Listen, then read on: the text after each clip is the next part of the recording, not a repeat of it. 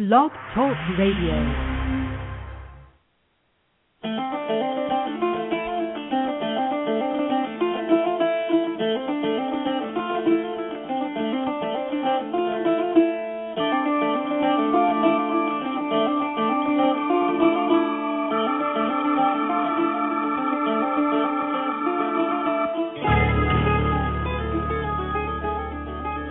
Good evening, my Blog Talk Radio peeps. You are listening to Auralingus with Tymber Dalton on Blog Talk Radio. It is Sunday, November 28th, and are we all suffering from turkey coma if we're in the United States? I think our Canadian neighbors to the north had Thanksgiving a few weeks ago. I don't know about you, but somehow I managed to make the incredible magic stuffing. It seems like I put away one bucket full of it, and about 3 bucketfuls appeared in my fridge today, so I don't know what's going on with that. The bird apparently went from 10 pounds to 30. One pumpkin pie turned into about 5 from the looks of it, at least according to my scale. So I don't know how you guys fared. Anybody do Black Friday? Because I know my butt's not going anywhere at 4 o'clock on a Friday morning unless I have to go to the doctor or something like that. I was safe in bed and avoiding the crowds. We tonight are going to be talking about fiction, about our creating realistic characters in fiction. And it's there's Michael in the chat room. Oh, yeah, a quick reminder to everybody listening to this in archives, downloading this later. We do have a live chat room that shows up during the show, so you're going to hear me go off on little segues as my chat peeps chime in the chat room. So if you'd like to catch all the fun live, all the craziness of our friends. Oh, there's Olga. Hi, Olga. Jillian and AJ and Rita Girl, and we got Tower Painter and all sorts of people in the chat room tonight. Oops, we lost Michael. Just join in, and you can sign on to the chat room and chime in with your comments and everything. It's a lot of fun. We have a lot of fun on here. If you want to call in, the number is 310-861-2348. You can email me at Tymber Dalton, Tymber Dalton, @gmail.com. I bounce back and forth between the chat room and my email box as the show progresses. So sometimes you'll hear me sitting here going, as I'm looking at something. Let's see, where did Michael go? Did Michael come back? Did we lose Michael, or is he back?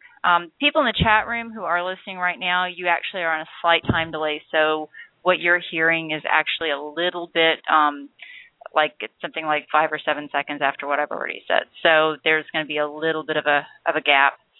Jillian says, Olga, call her and ask if her fridge is ready. No, and I also don't have Prince Albert in a can either, Jillian, thanks. Okay, guys. Topic at hand, let's see here. Oh, we did Thanksgiving. Characterization.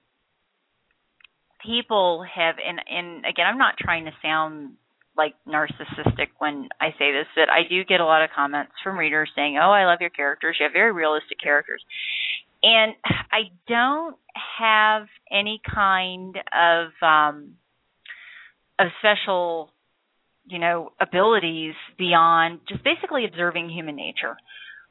I think what happens when writers write flat characters or cardboard characters is they rely too much on stereotypes. And it's fine if you fill out these detailed character sheets that some places recommend writers do, that you write everything, what's their favorite color, what is this, what is that. Well, that's fine. But it doesn't help you how would he react if his girlfriend is in danger? Is he scared of water and she's drowning, and he's, maybe knows how to swim, but he's terrified of getting into the water because of something that happened to him. So, you gotta know things that are applicable to the story that you're writing. And you have these little cardboard characters that are pretty predictable. And I think, there's a lot of reasons why stories will fall flat. Characters, bad plot, obviously bad writing, but you can have the world's, greatest, most grammatically correct writing and still have a crappy story or a boring story or a predictable story. And I've even been criticized a few times. Fortunately, most of the comments I get are positive, but I've been criticized a few times. Oh, well, why did you have your character do that? That was just too realistic. Well, I write the kind of stories that I like to read. And as a writer, yes, you have to write stories that, are going to appeal to a reader, but you are the first reader. And I always tell newbie writers this, that you have to write a story that you would enjoy reading. Because if you're not going to enjoy reading it, nobody else is going to like it. The other rule that I always emphasize to newbie writers is you will not please everybody, period, full stop. You will never write a story that everybody's going to like. It just won't happen. And you're going to get people who are going to go, oh, that was the worst character I saw in there. They did this and that and the other, that was horrible. I hated it. Well, that's fine. You're going to get that no matter what, regardless of if it's a valid critique or if it's just somebody that's jealous or whatever. It doesn't matter. But you have to stay true to your characters. And that's another thing that I think people do. People will sometimes, I am what is called a pantser. People are plotters or pantsers. By that I mean pantsers, they plot by the seat of their pants. They basically go with the story. Let's see, which ones are you looking for? What are you guys doing in the chat room? Oh, thanks, Olga. Oh, Bart. Oh, yeah, that's we're going to get to animals as characters too. Sorry, I'm getting distracted by my chat room peeps. There's I got distracted by the chat room peeps. Let me get back on topic here. What was I talking about? You got to write a story that you're going to enjoy reading. You're not going to please everybody. And I think, plotting and pantsers. People will make these outlines that are just very rigid, very detailed, very, intricate. And that's fine if that works for you. However, if you have a character that suddenly decides, no, I'm not going to do that, and you force them into this rigid, predetermined role, you may find yourself up against a roadblock in your story, and you're going, well, how do I fix this? Well, the problem is that you can't fix it because you're trying to force your character to do something that is not realistic. And too many writers don't seem to get that point. Well, I have to plot it. Well, that's fine. You can plot it. But you need to remember that nobody's going to die except, maybe a character if you vary off of that predetermined course that you create. You can change the outline as you go along to more fit the characters, because characters sometimes become, all the time actually for me, become real people. And the running joke that a lot of writers say is, I write with the voices and the head tell me to write. And characters will take on a life of their own. And what are we blaming Michael for now? What's poor Michael doing? Is Michael watching the zombie show? And the chat room people again. I love my chat peeps. Real characters will do real things. Real characters won't sit there and do these weird things. Like one book I read, I'm not going to name what the book was or who the author was. It is a best-selling book. You can find it in most romance sections in paperback. Very well-known author. If I said the author's name, you would know exactly who it was. In this book, this character is this big, alpha, tough military guy. And there, of course, the danger is there's some psycho going after his girlfriend. Well, he basically sets the girlfriend up as bait for this killer. And everything else up until this point, this guy's this big alpha protective guy, and yet he's doing this. I'm thinking, that just doesn't ring true to me, because no way in hell is this guy going to set his girlfriend up in the way that he did, so carelessly and recklessly and just with total blatant disregard for her safety and well-being. It's not believable. And Olga, I like your characters, even the assholes. I can totally picture them in my head when I read the book, and that's what makes a great book for me. Thanks, Olga. I appreciate it. And we're going to get to that too, about the good bad guys and the bad good guys. That's another point we're going to talk about here. So you have to have characters that do real things, that behave true to life, even if you as the author don't like what they're going to do. In my first book, Love and Brimstone with the Mirror Press, the character of Raphael, and if you haven't read this might be a little bit of a spoiler, but Raphael was supposed to be a walk-on, die-off character. That is how I picture him. Walk-on, die-off, boom, gone. He'd be referred to in future books, but walk-on, die-off. Well, that's not how it worked. he's like, no, this is not what happens. This is what happens. And I continue on into 2 more books as an actual character, not just a memory. And even though, he died in book 1, but he's still around for 2 books. And I was like, that kind of throws a whole wrench into my plans here, Rafe. And he's like, I don't care. I don't give a shit. This is what I'm doing. This is my character. This is what I'm doing. And actually, when I followed him, I quit fighting and I followed what he was going to do as a character, it worked. The story worked. I did catch some flack in Brimstone Blues, the sequel, the 2nd book in the series, because Taz, the heroine in the book, she doesn't really have an affair with him. It's a mental thing because he's a ghost living inside her head for right now. But that's how the story worked, and that's what Taz did because Taz was in love with him, and I'm not going to tell you why she's in love with him because there's a whole bunch of reasons, and those definitely would be spoilers for the story. But, that's what she did. That's what happened, and that's a realistic reaction. She's not just going to sit there and ignore it and be this little pure, totally chaste kind of person that does no wrong because she's a real person and within the context of being a character. Another example of this is Out of the Darkness, which was first published with Lyrical Press. And the heroine in that book, Sammy, it's a love triangle. She's married to her husband, and Steve's an alcoholic. She doesn't know. She thinks he's a recovering alcoholic, and the truth is he's been an active hidden alcoholic for their whole marriage, and she doesn't realize it. And again, spoiler alerts as I'm talking about some of this. And then Matt was her former lover and is her husband's writing agent. And they end up rekindling their affair in the course of the book as there is this danger coming at them. She's tired of living with this emotionally disconnected marriage, and she ends up falling back into Matt's arms, which is where she's supposed to be. And I had a couple of people go, well, she cheated. Well, technically, yeah. In the book, though, she's never had sex with her husband within the confines of the world that we see in the book because, when the book takes place, she's basically made the decision that the marriage is over for her.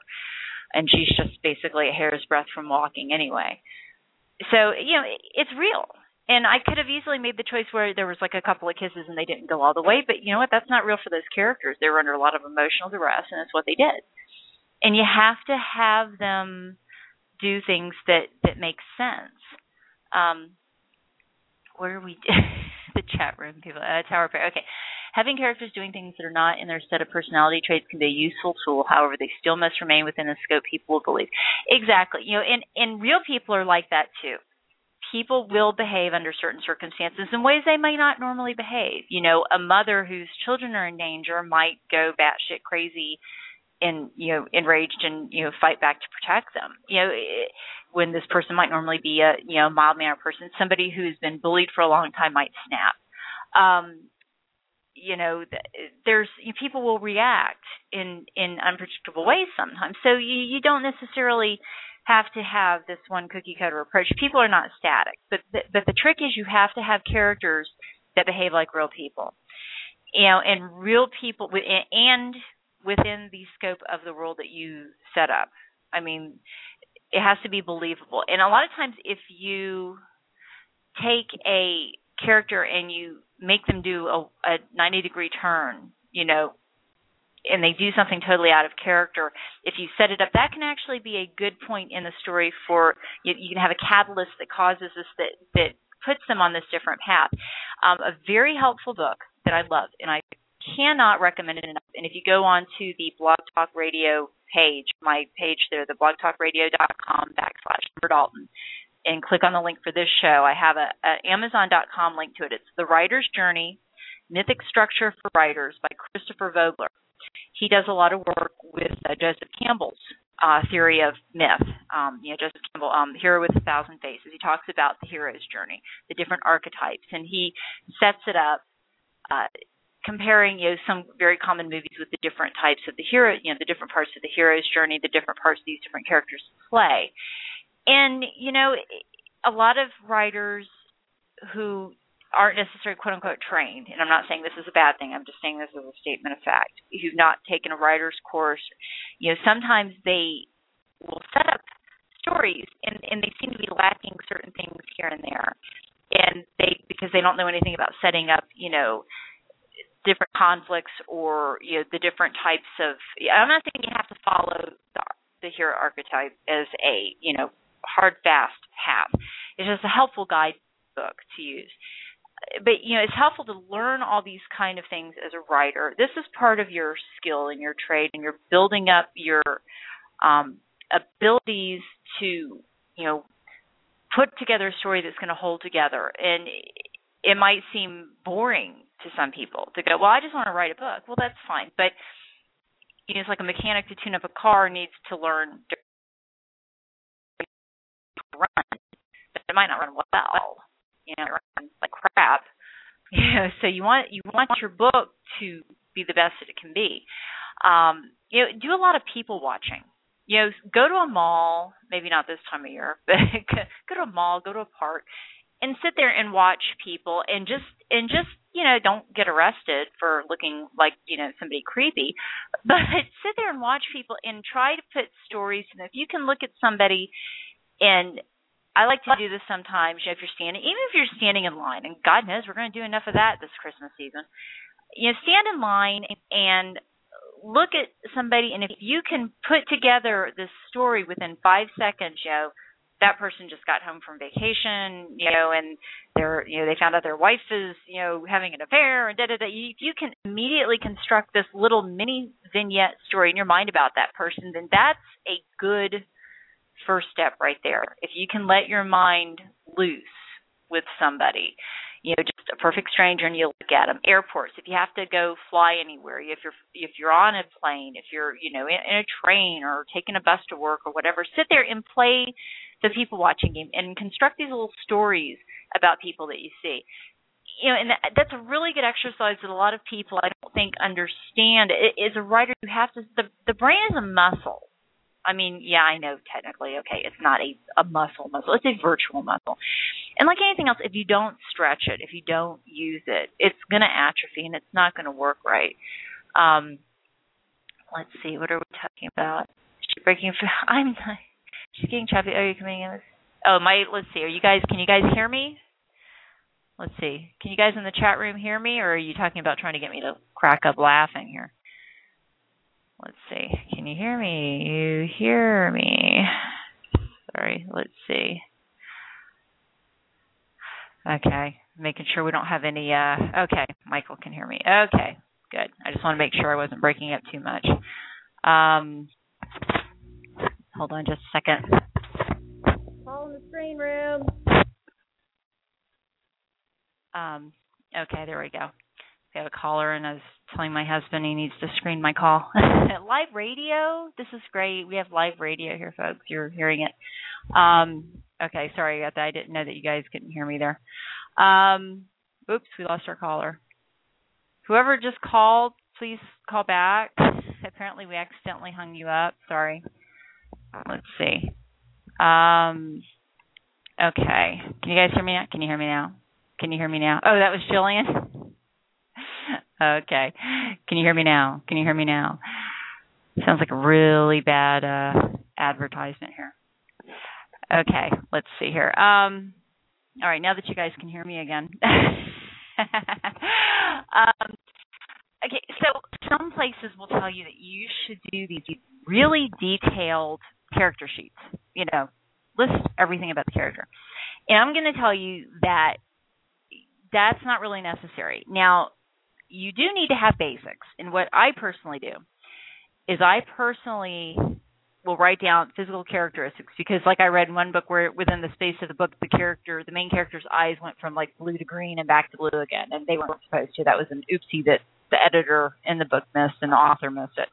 So I will write down physical characteristics, especially if I'm dealing with menages where I've got multiple men and so I know who's who. I will write down basic things like ages, any key points, especially if it's a series that I'll need to know for future issues, like family members' names. Like my Love Slave for 2 series is a good example. I've got the sisters' names written down, and as as the sisters pop in and out of the stories, I jot things down so that I can keep it consistent. Because Olga made another good point that between books and stuff, sometimes characters aren't consistent or things are different and everything. I think that was Olga who made that point. Sorry if it wasn't Olga and it was somebody else, and I'm mistaking who that was. But you want things to be consistent, but you don't necessarily need every little detail. Likewise, there's sometimes, and I'm guilty of this too. I did this early on. I know, I mean, I've had, God knows I'm, a jack of all trades. I am a certified mechanic. I taught scuba diving. I've done, I worked in an animal shelter. I've done a lot of things in my life. I raised a disabled child. So I've got a lot of different life experiences in a lot of different areas, a lot of practical skills. And I was writing this one book, and one of the characters is a dive master. And I had all these different, details about the dive. And I'm like, as I went back and looked at the scene I had written a couple of years later, I'm like, God, why the hell did I put all that in there? Because the reader would have been going, snoring by the time that they were reading. Let's see, breaking up again. Okay, yeah. Am I breaking up again? Okay, I don't know why it's breaking up, but how about if I put the microphone right next to my face? Can you hear me now? Can you hear me now? Let's see. I don't know. It may be something with the network tonight. It may be something with the Blog Talk Radio network going on. But anyway, you don't want too much detail in a book, because you need just enough that you get the point to the reader, but not so much that you're trying to basically come off with going, oh, look what I know.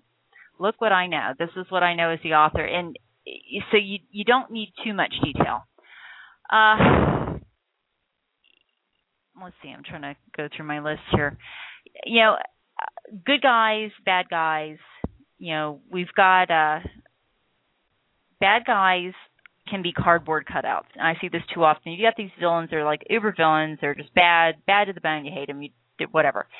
Well, they were born, unless, of course, it's a paranormal and they were like hatched or something. They're still people. Nobody is 100% pure evil or 100% pure good. You've got good guys who have bad traits. A Love Slave for Two series in book 2, which is technically book 3. Tommy was in an accident and had a traumatic brain injury, and he kisses his physical therapist. He gets a lot of anger, and some people said, oh, my God, I was so upset when Tommy did that. Well, that was, realistic. For somebody with a traumatic brain injury going through a healing process, it's not uncommon for them to have anger and to not know how to deal with their family when they're trying to recover. There can be guilt issues because they're not there for their family if they're normally the one that the family depends on. It's a lot of different things that can be going on. And so his reaction was actually pretty realistic. And are we picking on Michael again in the chat room? Oh boy, poor Michael. So that was another example of realistic characterization, which I know some readers were a little upset or unnerved by that, but it was realistic. And to have Tommy do anything else, it would have been forcing his character to go in a different direction than he was actually going, because the characters do tend to take over. In like I've got in my Goodwill Ghost Hunting series, I have Ryan Osser, who is technically the devil, head of the underworld. And when I first started developing the story, I figured he was going to be the main antagonist. Not necessarily a bad guy, but just, definitely the antagonist, not really a good guy. Well, it turns out he actually is a good guy, but he has to come off as an asshole, because that's his character. And, so he's got this little soft spot for Cal, the heroine, for various reasons.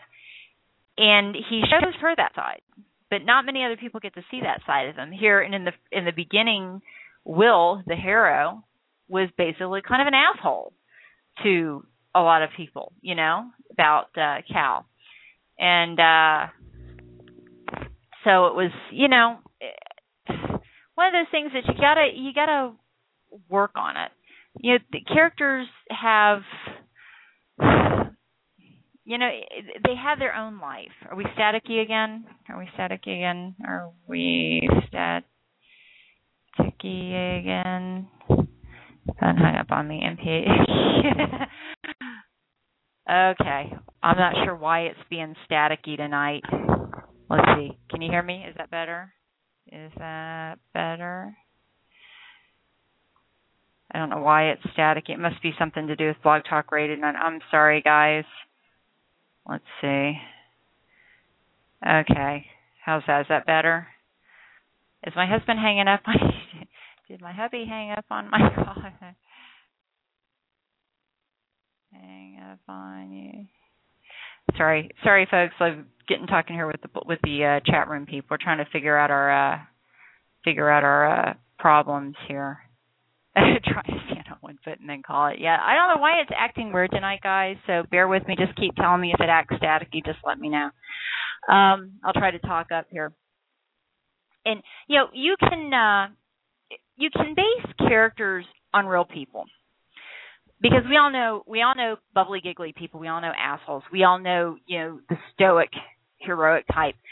You don't want to use, necessarily a whole real person that's easily recognizable, but you can use traits from people that you know. And I've done that in books before, too. And no, I'm not going to say who or what I've, used traits for good guys and traits for bad guys. And a running joke now, some of my friends go, "Oh, is this going to end up in a book? Can I end up in a book?" And they actually want to end up in a book. And I actually do have a friend of mine that kind of made a cameo appearance in Cardinal's Rule, a very brief one. And it wasn't intentional because I wasn't even thinking about it when I did it. But I mean, it was one of those accidental things. Like my guy, I was like, "Oh, yeah, that's so and so." And I told him, he's like, "Oh, cool, thank you." So fortunately, he liked that. But you have to make sure. Oh, phone lines are messed up on the West Coast from the weather, so blame the problem on that. Cool. Okay, we'll blame it on the phone lines that way. You have to have realistic characters by building realistic traits. You can't just slap together this perfect uber alpha hero and have people believe him, because every hero has a chink in his armor. He's got his Achilles heel. Either he's got anger issues. Okay, good example, Safe Harbor. You've got two heroes who are, Mac is Sully's slave, his submissive, but Mac himself is a just because he's submissive doesn't mean he's a wuss. He's definitely not a wuss. So you've got the submissive man who is still pretty alpha, but he's got his own thing. He was in the war, and he's got some issues from that. Understandable, realistic, and not, too debilitating or stuff. But, he would die for Clarice. And you've got Sully, who is, the strong facade. He survived being shot as a cop. He's, survived. He recovered from that, went through some emotional stuff. Mac was his support system as he recovered from that. And eventually Mac became his slave. And yet he's got this weak spot for Clarice also, and for Mac, but he can't bring himself to, give Mac a blowjob. That's just him.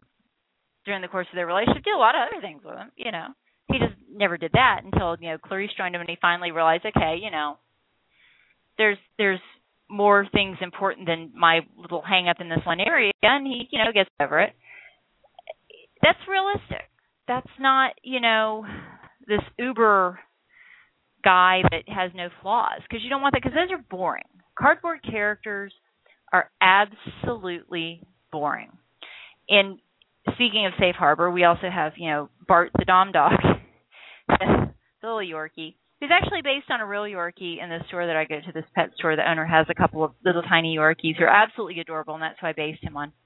And, and I've got dogs. I've got 4 dogs. Up to, recently we had 6 dogs. So I always joke that I've got an ongoing anthropology experiment at any given time in my living room.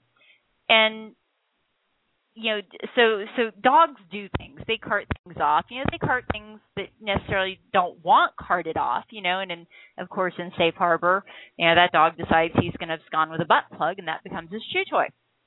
And my dogs have not absconded with butt plugs, but I had one lab who I still have, and he liked to chew on diapers, dirty diapers, and it wouldn't be uncommon for us to have crumbly poops in our yard when he'd take a poop.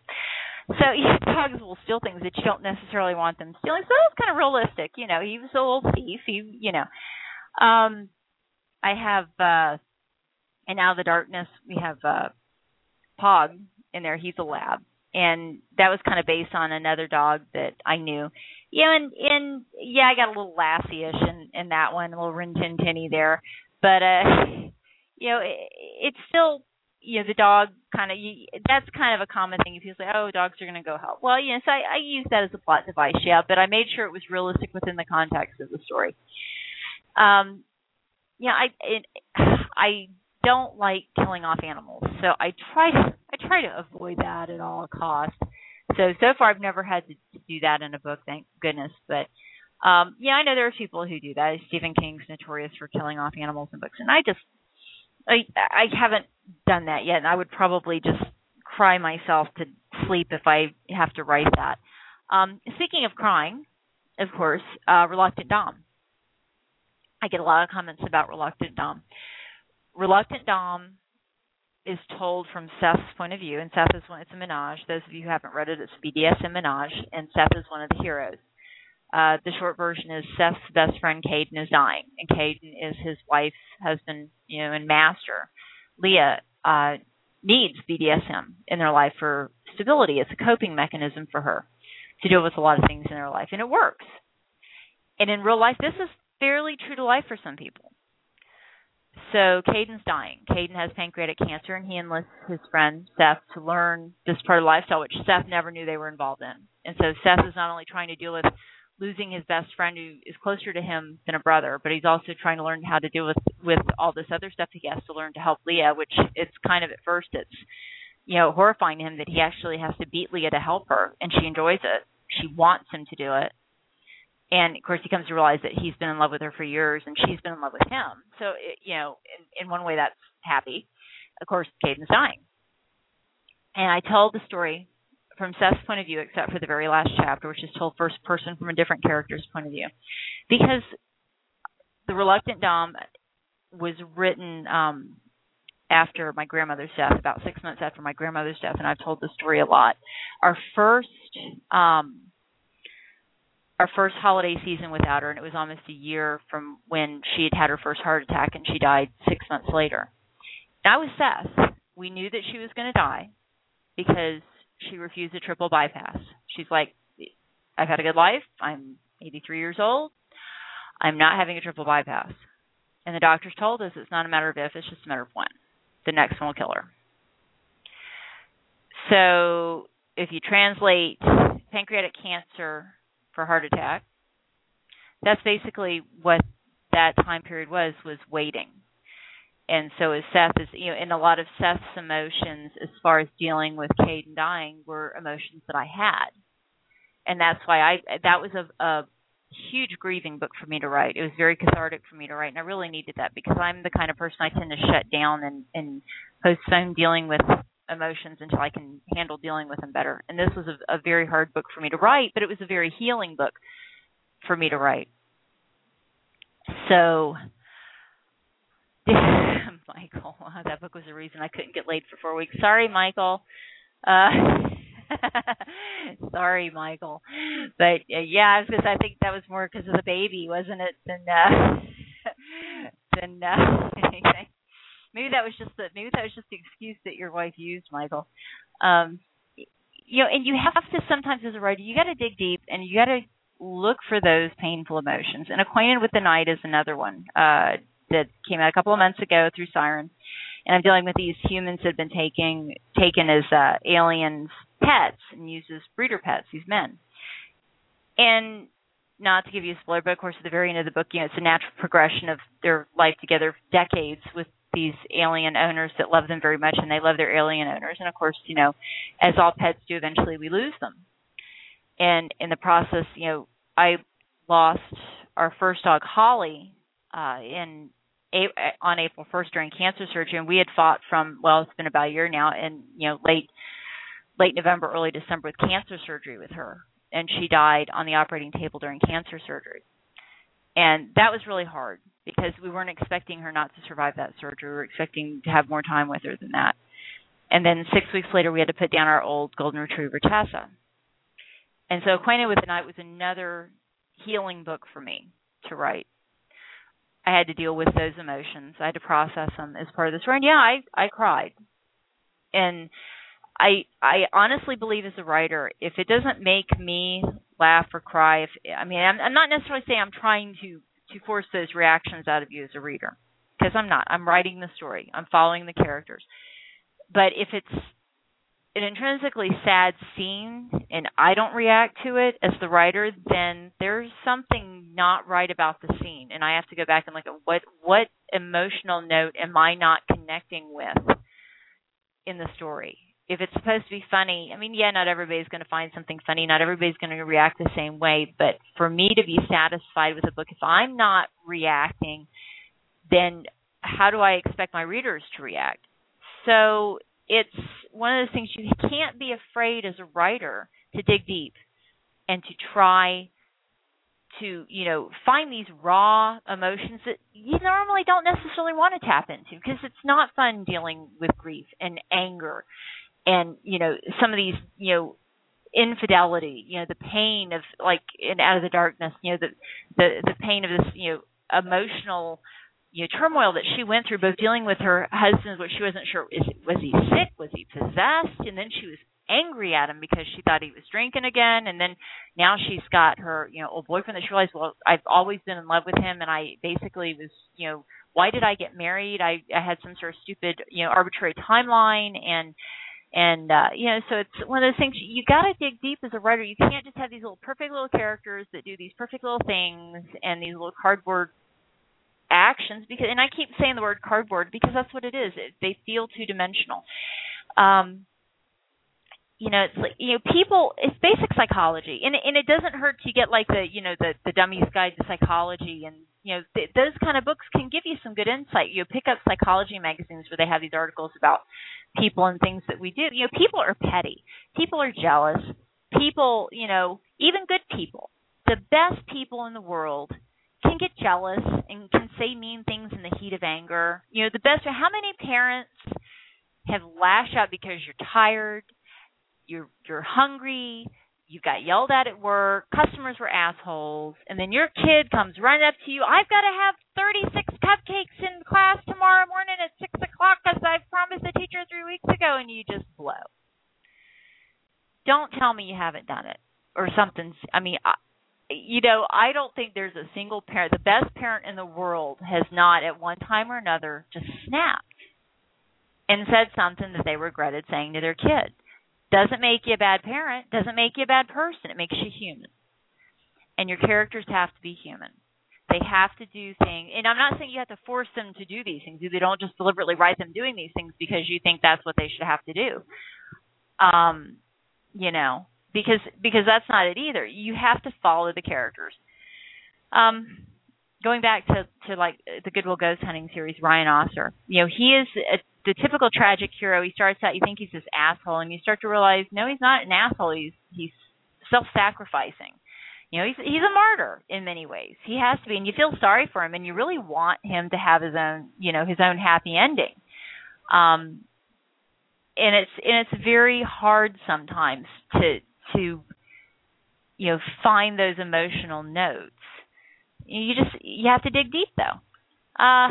Looking at my notes here, I'm trying to multitask. Think about memorable characters in books that you've read, characters that really hit a note with you. What set them apart from ho-hum books? As a writer, books that you despised, what did you not like about those characters? And I'm not necessarily saying the writing or the plot or whatever, but about the characters themselves.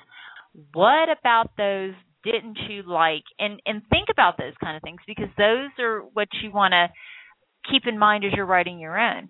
And definitely you want to pick up Joseph Campbell's book also, The Hero with 1,000 Faces. And I also have that linked on the Blog Talk Radio website page for tonight's show. Pick that book up. Make yourself, I'm not saying you have to memorize Joseph Campbell's work, but if you have a familiarity with it, and you can start seeing these patterns in other works. And there's an argument out there where people say, well, that's very formulaic. If I do the hero's journey, that's just predictable. No, not necessarily, because you don't necessarily know what choice the hero is going to make. You don't know what's going to happen. The hero could do A or B. In a perfect world, you would want them to do A, but what happens if they do B? And they take these, oddball little turns until they finally get back onto the right path. So you don't necessarily have to have a predictable story, but you know that your hero is going to start at point A and end at point Z. That's your story. what he does along the way and how he does it. That's what sets your story apart from other stories. Excuse me. You have to write from the heart, and you can't pigeonhole your characters into these little things, because that's the way you have to have that character to do. If the character starts saying, no, I'm going to do this, listen to him. Just listen to him. Quick, everyone, what are you? Everyone call me. You guys are trying to crack me up now, aren't you? You're listening to Auralingus with Tymber Dalton on Blog Talk Radio. Intelligent but dirty. It's blogtalkradio.com/Tymber Dalton. That's TYMBER Dalton. You can email me at tymberdalton@gmail.com. And, of course, you can call in at 310-861-2348 if you'd like to talk. Yes, my refrigerator is running, and no, I don't have Prince Albert in a can. Everybody that's thinking about doing that and pranking me. We're going to have a little side note here. I'm going to have some guests coming in. We had Chris Cook. If you haven't listened to the show, we had Chris Cook on November 18th. You can go pull that, download it, either through the iTunes or the direct download link. You can download that and listen to it at your leisure. That was a great chat. Chris Cook was a wonderful guest, and I hope to have him back here fairly soon. This Thursday, December 9th, I've got author Sophie Oak coming in. That should be a great one. She's a fellow Siren Bookstrand author. On Thursday, December 16th, I've got fellow Siren Bookstrand author Lorelei Confer coming to talk about her books.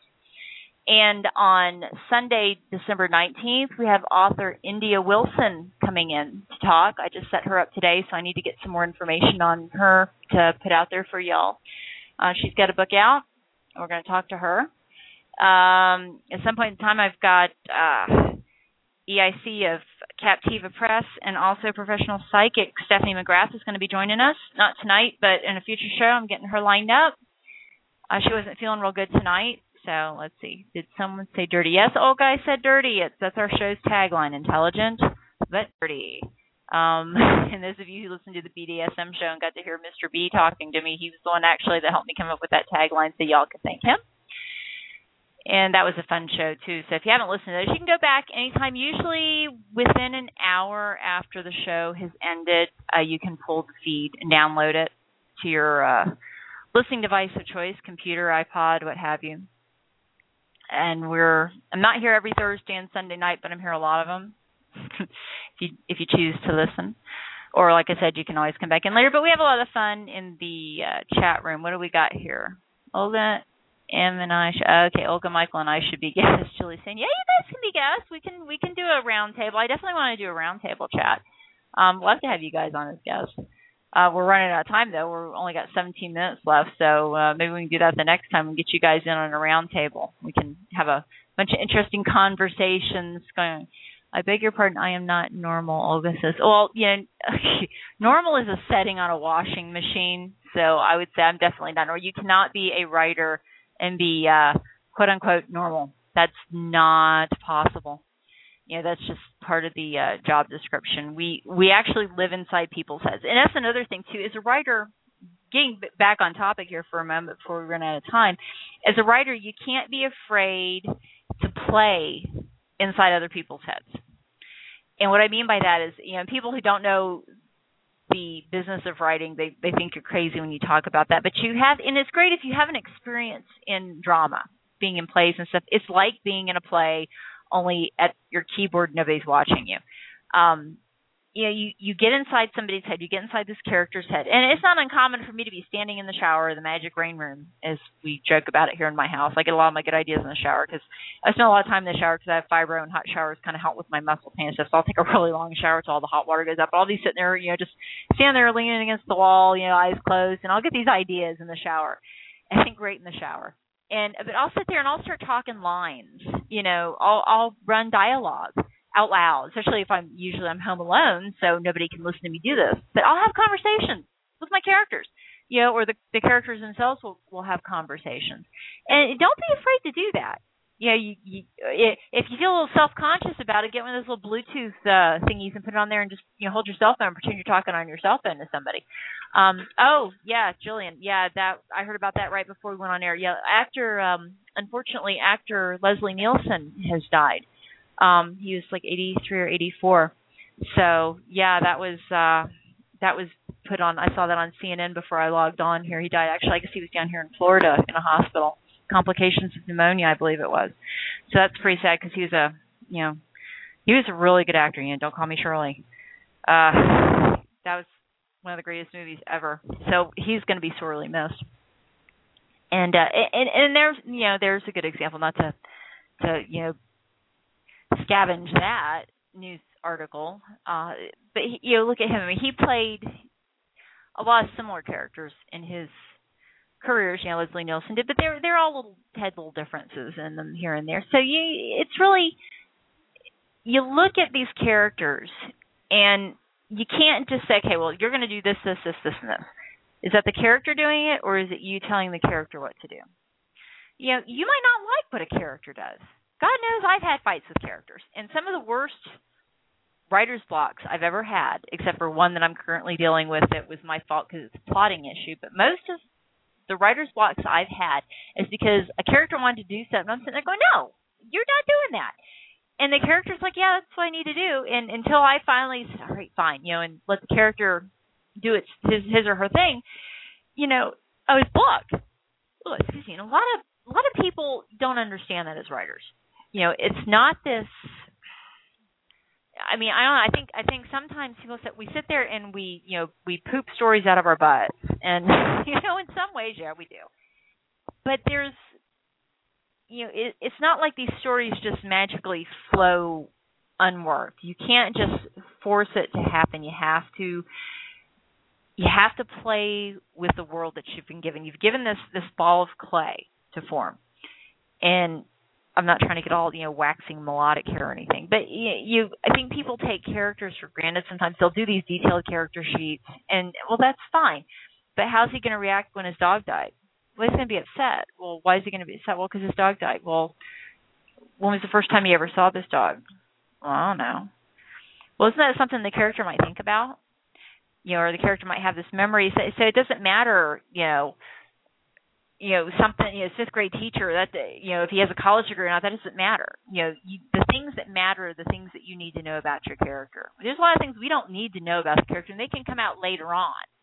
If it's a multi-book series, they can come out later on. They don't have to come out now. You don't need to know them now. So don't waste time on things that don't matter. Focus on the things that you need to know about your character. My daughter says she's always in her own world and not in ours, but she has a great imagination. You have to, Retta said that in the chat room. You have to have a good imagination as a writer. You really do. And I will, especially if I do a lot of driving, and when I have to drive, I mean, I work books out in my head, and I'll run them back and forward like a movie. And if something doesn't feel right, if I got a character doing something that just doesn't, strike me as right, I'll say, well, what would that character do? And let it go from there. Let's see. Tymber, has anyone read any of your books and said, hey, this is me? Olga's asking me that in the chat room. I've had people doing that. The funny thing is the people who usually ask me, is this me? No, it's not usually them. I actually do, when I do use somebody in a book in a good way, I tell them. I've never actually taken somebody full on, in a bad role. I mean, I might take a little aspect here or there, a little snippet that somebody said, for something, quote unquote, for a bad guy. But, I pay homage to a good friend of mine, the character Tony in Reluctant Dom and Dom by Default, and he'll get his own book when I finally get, the Denim Dom finished. That's actually based on a real friend of mine. I say based. I mean, he's inspired. He's Tuckerized, and you can Wikipedia that term, Tuckerized. I used him because he vetted the manuscripts for me, and he's a fellow writer. And I told him that I was doing it, and he was, obviously chuffed that I did that because it was, flattering. Plus he's going to get his own story, and I, took about 20 years off of his age, and, he's going to end up with a girl eventually, so I'm sure he appreciates that. But, so I've used people like that, and, I've got some characters that I kind of loosely will base them on somebody, maybe one aspect of something, like something that they do. Like Sully, there's a friend of ours that there's a couple of things that Sully does. Not Sully's whole character, but just a couple of activities that he does that I actually based on another friend of ours. I told him about that. I said, yeah, that's kind of neat. He's like, oh, cool, thanks, because obviously it was something positive. So do things like that. And of course, sometimes you put a little wishful thinking into things. There's one funny thing. Like I use my husband for Brody's character. Brody has in the Triple Trouble series through Siren. Brody has this thing about the cereal. He picks the Cheerios the one day. That's my husband's thing. My husband every morning, he's got this little routine with his cereal. He has one cereal one day, has another cereal another day, another cereal the other day. And if something's out of whack, it kind of puts a little crimp in his morning routine as he sits there and tries to figure out, I can't have that cereal this morning, so what do I do? And that, I gave Brody that little trait.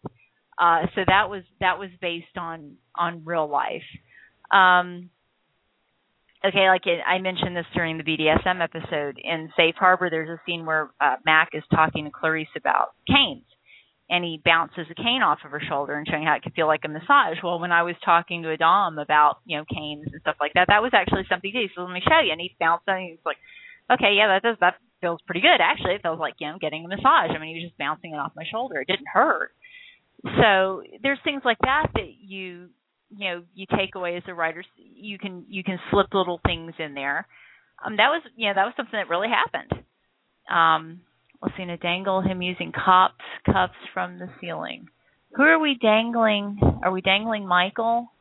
You can't use cuffs. Okay, back to the BDSM. You cannot use cuffs for suspension. Okay, handcuffs cannot be used for suspension. I thought we talked about that in the BDSM episode. We need to do a BDSM equipment episode is what we need to do.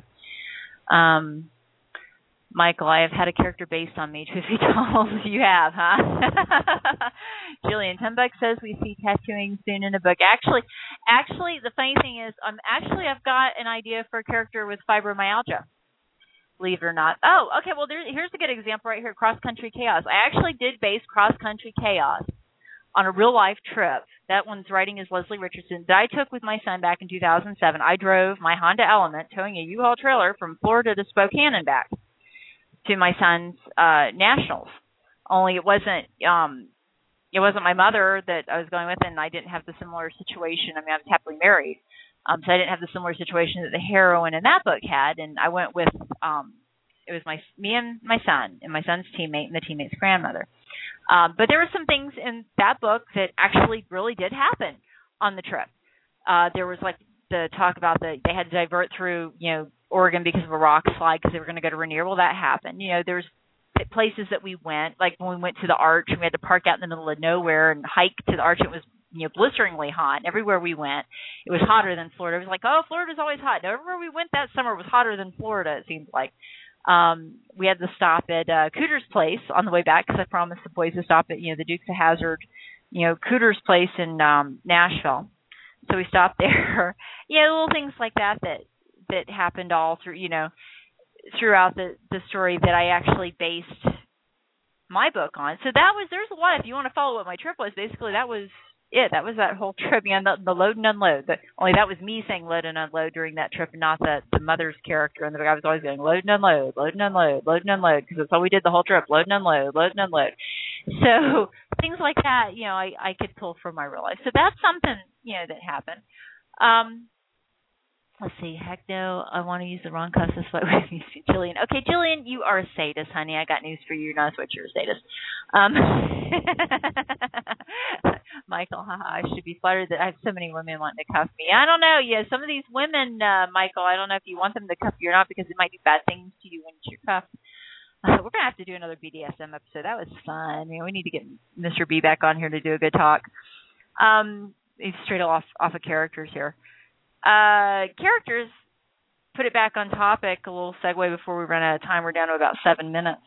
The BDSM stuff that I write. I mean, you can take some literary license with some things, but I mean, I've done my research into the lifestyle, some of it more deeply than others. But I write from things that I've experienced. I have, if I talk about throwing a bullwhip, I've done it. I mean, yeah, there's some things that obviously is literary license. Like, no, I've not had a menage. No, not happened. I mean, that kind of stuff is obviously made up. But like the actual tools of the trade, the implements. Like I've never actually used a humbler on a man, but I saw one used. Okay, there's another good example in Safe Harbor. There actually is. I kind of loosely based, the woman that's kind of the really sadistic woman that Max says, yeah, she makes Sully look like Santa Claus or whatever the line was, that she's really sadistic. I mean, that's kind of loosely based on a woman that I've met before. I don't know her real well. I mean, I've met her a couple of times, but I saw her use a humbler on a guy once, and I was like, part of me was going, holy crap, and part of me was going, wow, that'd be a great character. And when you can look at somebody and go, wow, I can use that in a book, then you know that it's good. Yeah, you really know that that's good. I've got another book that is right now, it's in progress, and one of the characters, he's actually the brother of the heroine. It's Minaj. He has MS and is dealing with that. So, and I'm working on one now. I've got an idea for one where the heroine has fibro. Because I tend to use things that I've dealt with in real life. Well, I know what it's like having a chronic illness now firsthand. I know what it's like raising a child in a wheelchair because I've been there, done that, and so it's like you have to do things. And if you're going to write about something, oh, for God's sake, and I will say one of Christine Feehan's books kind of irritating about this. She had a character who was a wheelchair athlete. He was I think it was one of the Ghost Walker series where the character was in a wheelchair and he was this athlete, and she basically had him using a power chair. And I'm like, no. And what she described as his racing chair is actually what a regular chair is. She didn't do research to see that a racing chair basically is like a 3-wheeled Grand Prix bicycle. Nowadays, they're very, very high-tech things. And she obviously did not do any research into racing wheelchairs when she wrote her book. And that kind of really irritated. That was a wall banger book for me right there. Do your research. Nowadays, you can Google. You can do Wikipedia. If there's something you don't know about, find somebody who does. For God's sake, don't just make shit up out of your ass. Stephen King, I think it was in Insomnia. He had a car throw a tie rod in the engine. Okay, no. It's a connecting rod. It's not a tie rod. A tie rod is a suspension piece. And it's like, Stephen King. Okay, research. You don't have a mechanic, Steve. Please, seriously. So little things like that, because you're going to have not every reader will catch up, but you're going to have a reader go, yeah, that's not right, and you're going to pull your reader out of reader space. So you've got to make sure that if you don't know a specific kind of gun, you don't have to if you get too detailed and you don't know what you're talking about or you goof something up, I guarantee you're going to get fan mail from people who know what you're talking about, and they go, you got it wrong. And you're going to piss them off. So sometimes it's better to not be so detailed. Go a little less detailed. So you've got to make sure that you don't cross that line. We are down to 2 minutes, and that hour went fast. So, wow. Okay. You have been listening to Auralingus with Tymber Dalton on Blog Talk Radio. You can find me on the web at tymberdalton.com. That's TYMBER.com, tymberdalton.com. You can email me at tymberdalton@gmail.com. You can, if you're a writer and you'd like to be interviewed for the show, drop me an email. Be glad to have you on. Or if you're, cover artist, publisher, if you got a nonprofit or something you want to promote, I'd be happy to do that. We're talking about gagging Michael again. Remember, if you're missing this live, we have a chat room that pops up. So you don't want to miss the fun. We have a blast in the chat room. If you can't listen live, you can download it after it's finalized on the website. Like I said, sometimes it takes about an hour for you to do that.